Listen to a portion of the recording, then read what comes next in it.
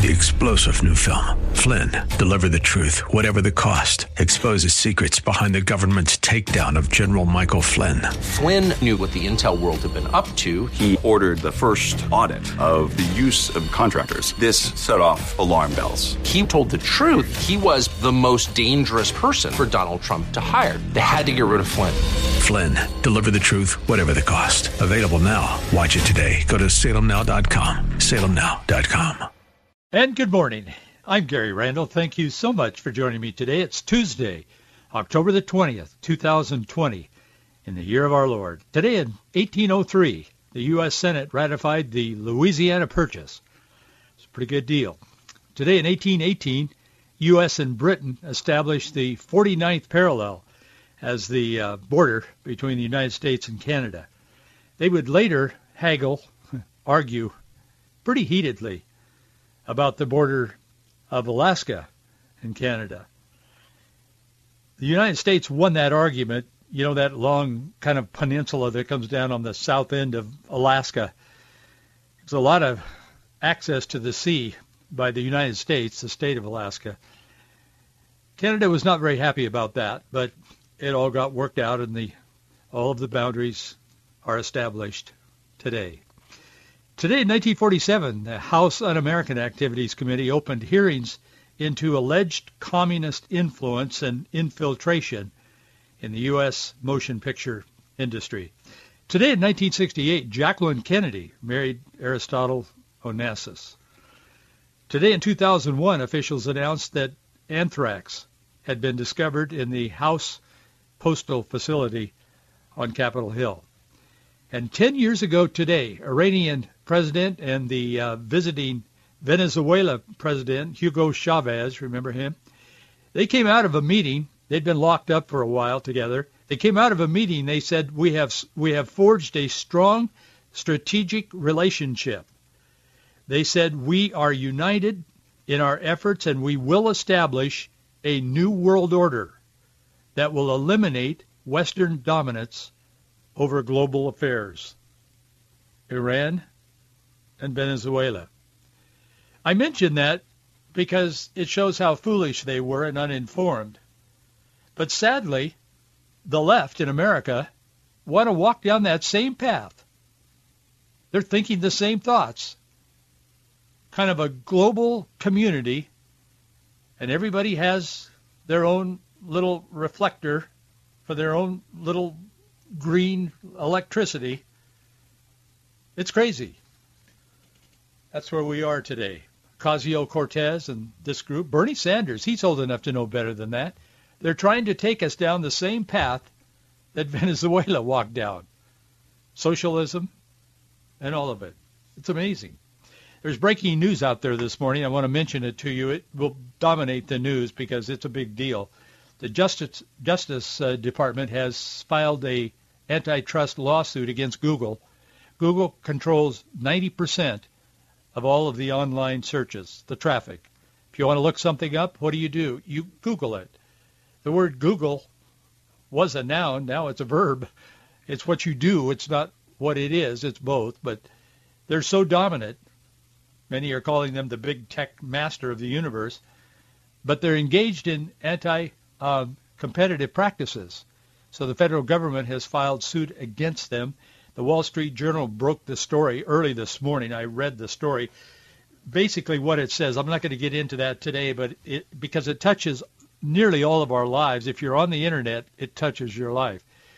But the Wall Street Journal said this morning they'll be adding to this and editing and so on, as updating as we go through the day. But the Journal said the department will allege that Google, a unit of Alphabet, that's the parent company, is maintaining its status as gatekeeper to the Internet through an unlawful web of exclusionary, interlocking business agreements that shut out competitors. The government will allege that Google uses billions of dollars collected from advertisements on its platform to pay mobile phone manufacturers, carriers, and browsers like Apple, and there's Safari, which is on your phone. And that's there because Google pays Apple and others to put that on the phone. It's a preset. It's a default search engine. The upshot is that Google, the Wall Street Journal says, the upshot is that Google has pole position in search of hundreds of millions of American devices with little opportunity for any competitor to make inroads, the government will allege. Justice officials, the Wall Street Journal says, said the lawsuit will also take aim at arrangements in which Google's search application is preloaded and can't be deleted on mobile phones running its popular Android operating system. The government will also allege that Google unlawfully prohibits competitors' search applications from being preloaded on phones under revenue-sharing agreements. It's interesting that this has taken so long, actually. They have been dominant now for the last several years, and they've been abusing that. All of the tech companies are now abusing the power they've created through their favored status in creating what we know today as the Internet and the online.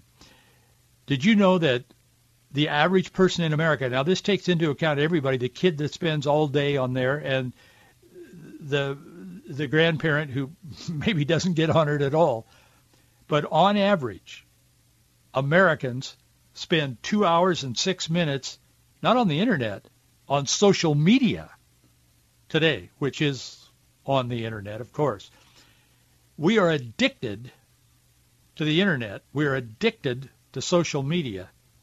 And now we're beginning to see some of the consequences. One of the consequences that I've noticed, this program, the dominance of Google in particular, when I want to look up something about something that is clearly conservative or Christian, biblical in nature, over the last couple of years, we've been doing this radio program now live every morning. It originates live. Some of you are listening to it a slight delay, an hour or two delay, but live. We originate live every morning.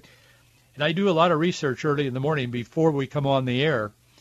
And I have found over the last several years since we started this radio program that it's becoming more and more difficult to find certain subjects in your research. You can find them if you know the exact title. But if you're off a little bit, there's really no help. There's no compensation. There used to be. If you got a couple of the words right in something you were looking for, boom, you had it, if you Googled it. Now if you Google it, it's not that way. If it's conservative or if it is Christian. And at first I thought, well, that's just me because I'm biased, and I am. But it isn't just me. That's the world we live in. This is not really about that, this lawsuit, but this, what I just said, is a part of the bigger picture here. But they control 90% of all online searches and activities. There's an interesting theme in several of the Psalms, Psalm 11, Psalm 12, Psalm 13, 14, Psalm 15. Let me give you that as a pretext to what I want to talk to you about this morning. What I want to talk to you about this morning is very direct. I know it will offend some. It'll anger some. And some will say, boy, should he be saying that? But in Psalm chapter 11, and I have referred to this often throughout my years of ministry and on this radio program, the psalmist says, in the Lord I will put my trust. How can you say to my soul, flee as a bird to the mountain? For look, the wicked bend their bows. They make ready their arrows on the string, that they may shoot secretly at the upright in heart. Verse 3 of Psalm 11, if the foundations are destroyed, what can the righteous do? And I have referred to that verse often as a pastor and on this program. What can you do when those who seek to destroy the work of the Lord, conservatism in general, what can you do when they sneak around in the dark trying to pull their bow and shoot you with their arrows? The psalmist continues through that and concludes that particular psalm with this, for the Lord is righteous, he loves righteousness, his countenance beholds the upright. Continuing in Psalm 12, the psalmist begins, help, Lord, for the godly man ceases, for the faithful disappear from among the sons of men. In today's vernacular, the psalmist is saying, Lord, I'm looking all around, and man, there's nobody left that's righteous.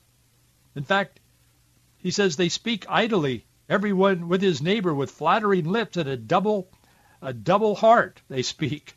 May the Lord cut off all flattery and the tongue that speaks proud things and on. He's very upset about it because he said, nobody's telling the truth anymore. Nobody's righteous. I don't think that's an ego thing. The psalmist is just saying, am I the only one that's trying to serve you, Lord? And it continues into Psalm 13.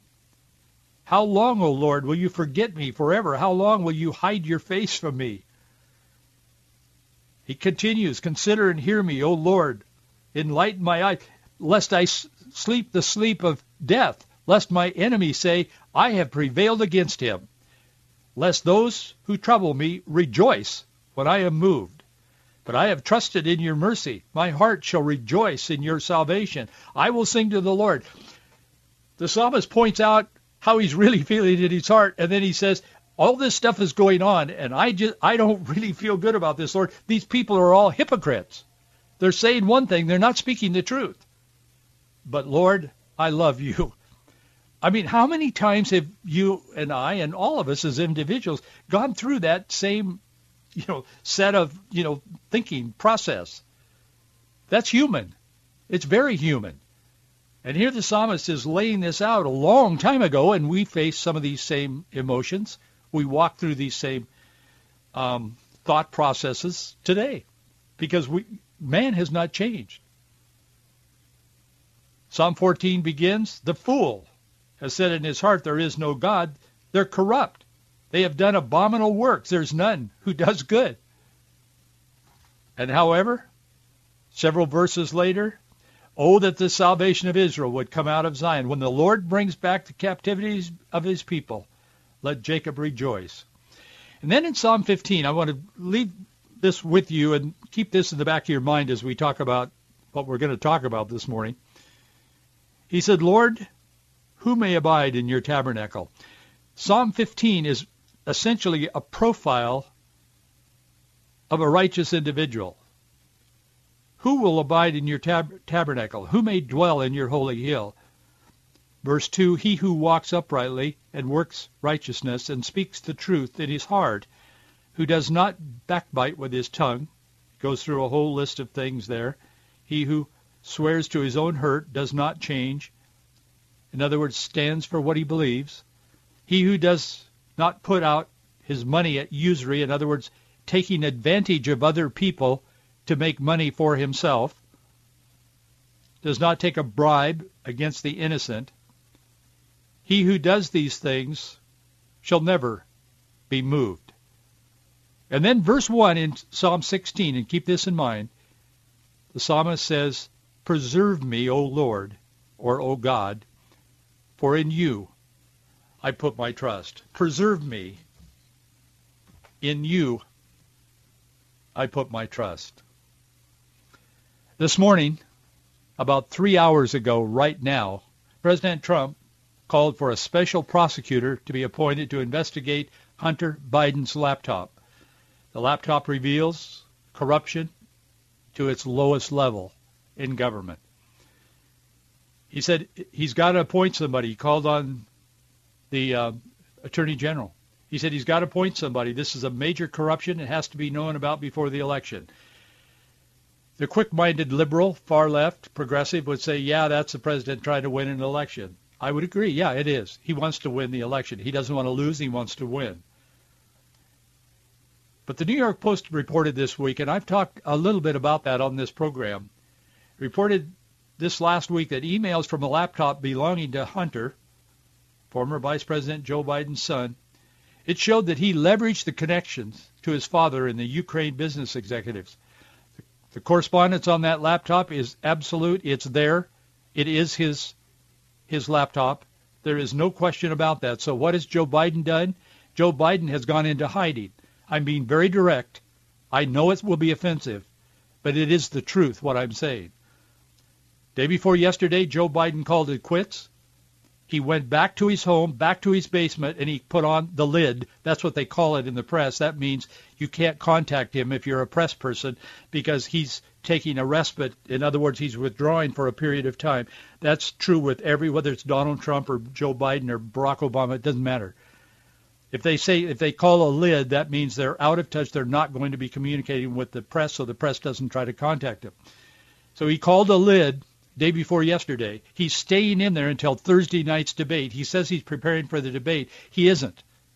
I mean, he may be, but that isn't why he did that. He did that because he can't answer the questions. And some of the journalists, not all, most of them are silent. They want him to be elected, even though he can't even speak coherently hardly anymore. They want him as president of the United States because Kamala Harris will then run this country. Bernie Sanders, Ocasio-Cortez, and that whole crew that are just like Chavez was in Venezuela. He saw the wealth of his oil, and he thought, boy, look what I can do with this. Today that country is a cesspool. You can't even buy toilet paper there. That's where they want to go with this country, and they want Joe Biden to be elected. Biden wants to be elected because, as he has said often, that's his lifelong dream, to be president of the United States, much like Hillary Clinton's was. So now he's in hiding, but he's hiding from the fact that this is becoming a really big deal. Forget the politics of it if you can for a moment. The Post has been reporting this. The New York Post, they broke the story. Now the press has turned on the Post, and they say, well, they're just a tabloid. They're not a tabloid. They've been around for 200 years. Alexander Hamilton started that newspaper. They're anything but a tabloid. And they're doing their job, and the others aren't in reporting this. In some of these emails that are coming out, Hunter Biden was identified as the chair, vice chair, depending on the agreement with the Communist Energy Company and the Communist Party even, that is the major investor in that. He was to be paid $850, whatever that is, $850. It wouldn't be dollars. It would be hundreds or millions or thousands or something. The email also noted that Hunter, I'm quoting from emails, Hunter has said some office expectations that he will elaborate on later.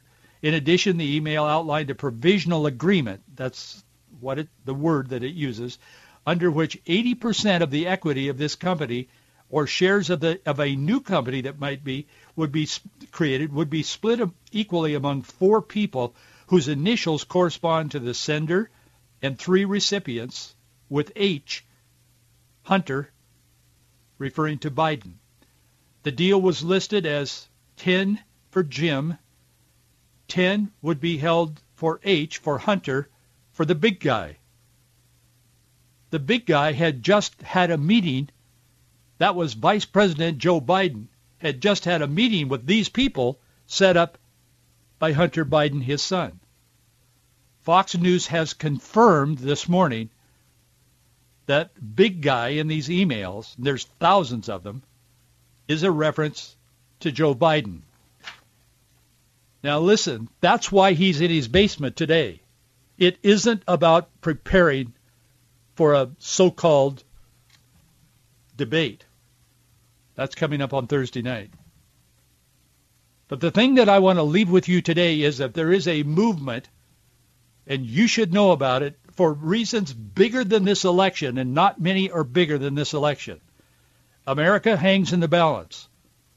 The way this election goes is going to dramatically impact your life, and certainly mine, if I keep saying the things I say on the radio and being as forthright as we are. But America hangs in the balance as we have known it, and that cannot be overstated, and it isn't. But the group Evangelicals for Biden needs to be exposed because they are what David was talking about in the Psalms. They're phony. This is not a political statement. I'm not talking about this morning so we can help Trump and hurt Biden. I'm way beyond that right now. I am a pastor speaking from my heart. I'm looking at the open Bible in front of me. Evangelicals for Biden is an organized effort. When you go to their website, it says Joe Biden is a man like any other. I'm reading from their website. Joe Biden is a man like any other, but his character and faith set him apart in times of crisis. That same authentic and humble trust in God that has guided his life will be the foundation of Joe Biden's presidency as he leads the United States back to times of unity and prosperity.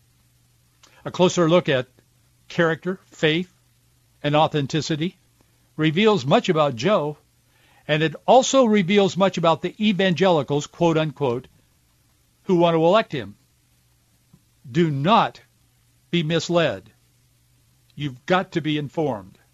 Evangelicals for Biden, the website, claim that there are 146,794 leaders who are evangelicals, who are calling on America, evangelicals, to support Biden and dump Trump. Please don't misunderstand, and some of you will. This is not a political talk that I'm giving right now. This is from my heart as a pastor. Their site says evangelicals don't have a change. Evangelicals don't have to change who they are. They just need to reaffirm who they are by voting for someone who truly reflects Christian values.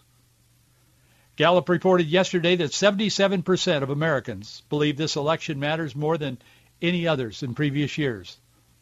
85% of Democrats believe that.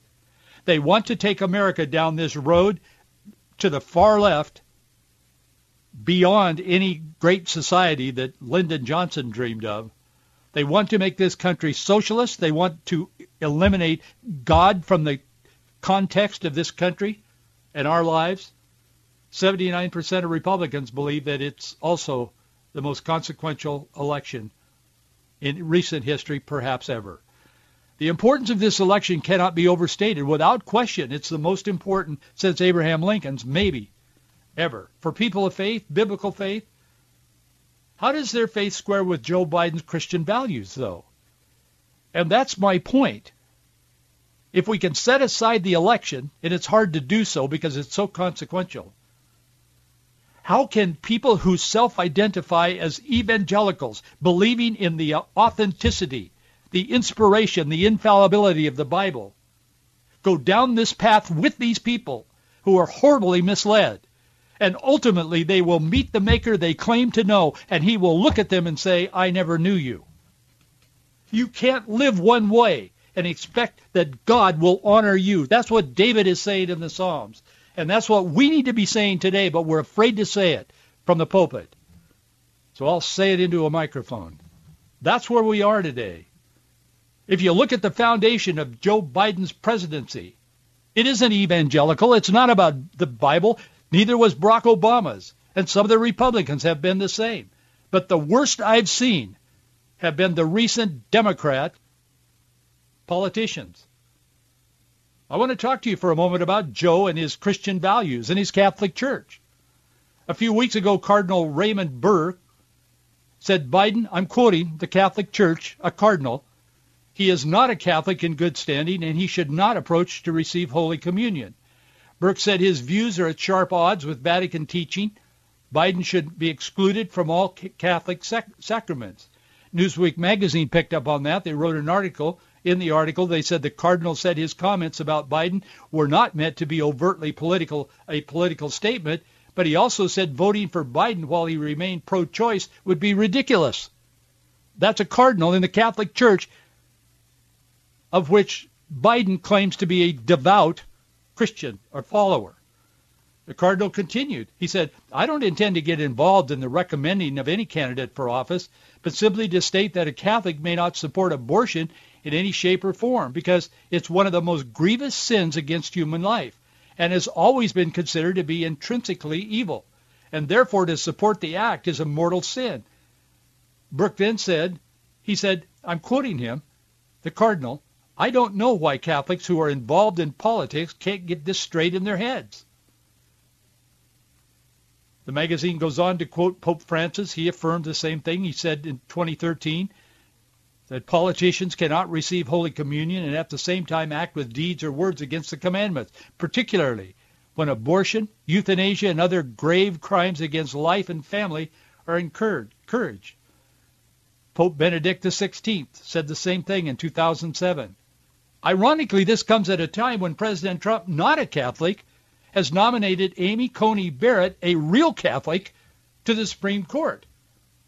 The church, by the way, the Catholic Church, has said that Barrett is a real Catholic. She's devout. In fact, one of the cardinals said she follows Scripture in her life. Imagine that. I'm a Protestant, but I'm saying, wow, amen. Joe's explanation for a double-minded faith will leave you wondering, but I'm going to share it with you very quickly. We're just about out of time. John Kerry developed the Catholic double talk back in his day in 2004. The left-leaning religion news service tried their best to prop him up by helping him to explain, I can't take what is an article of faith for me and legislate it for someone who does not share that article of faith, whether they be atheistic, agnostic, Jew, Protestant, whatever. As a president, I have to represent all the people. That's a quote from Joe Biden, who is actually quoting John Kerry, one of his very close friends, who will probably be Attorney General should Biden win the election. So if a president is really going to be president of all the people, he cannot have fixed beliefs about the most fundamental issue itself, life itself. Life is hardly an article of faith. It's the most basic reality that anyone experiences. I mean, come on. We're either dead or we're alive. A little baby is either dead or alive. It's not an article of faith. But they make it that they take the words, they change the words, and that's what David is getting at back in his day, saying, God, why are you allowing this to go on? But I will put my trust in you. Bishop Slattery in Tulsa, he wrote a lengthy article about the hypocrisy of Joe Biden, and he concluded with this. Once an evil is truly seen for what it is, neither can an emphasis on privacy excuse one's moral responsibility to act to stop it, nor can defining murder as a right to choose change what is actually chosen. If you go to the website, and I put it in an article that I wrote today, and I would encourage you to read it. There's much more in it than what I'm saying today.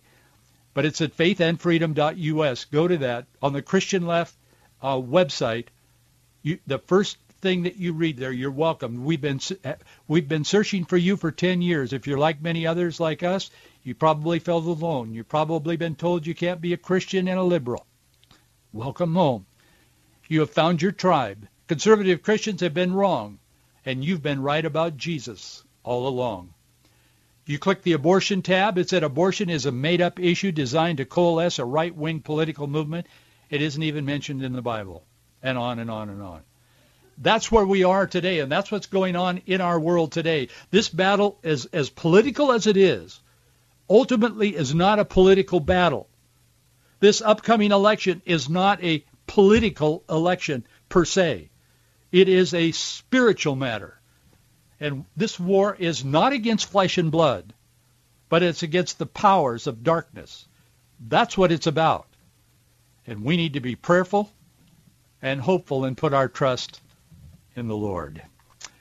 I've run out of time. We'll continue this conversation tomorrow.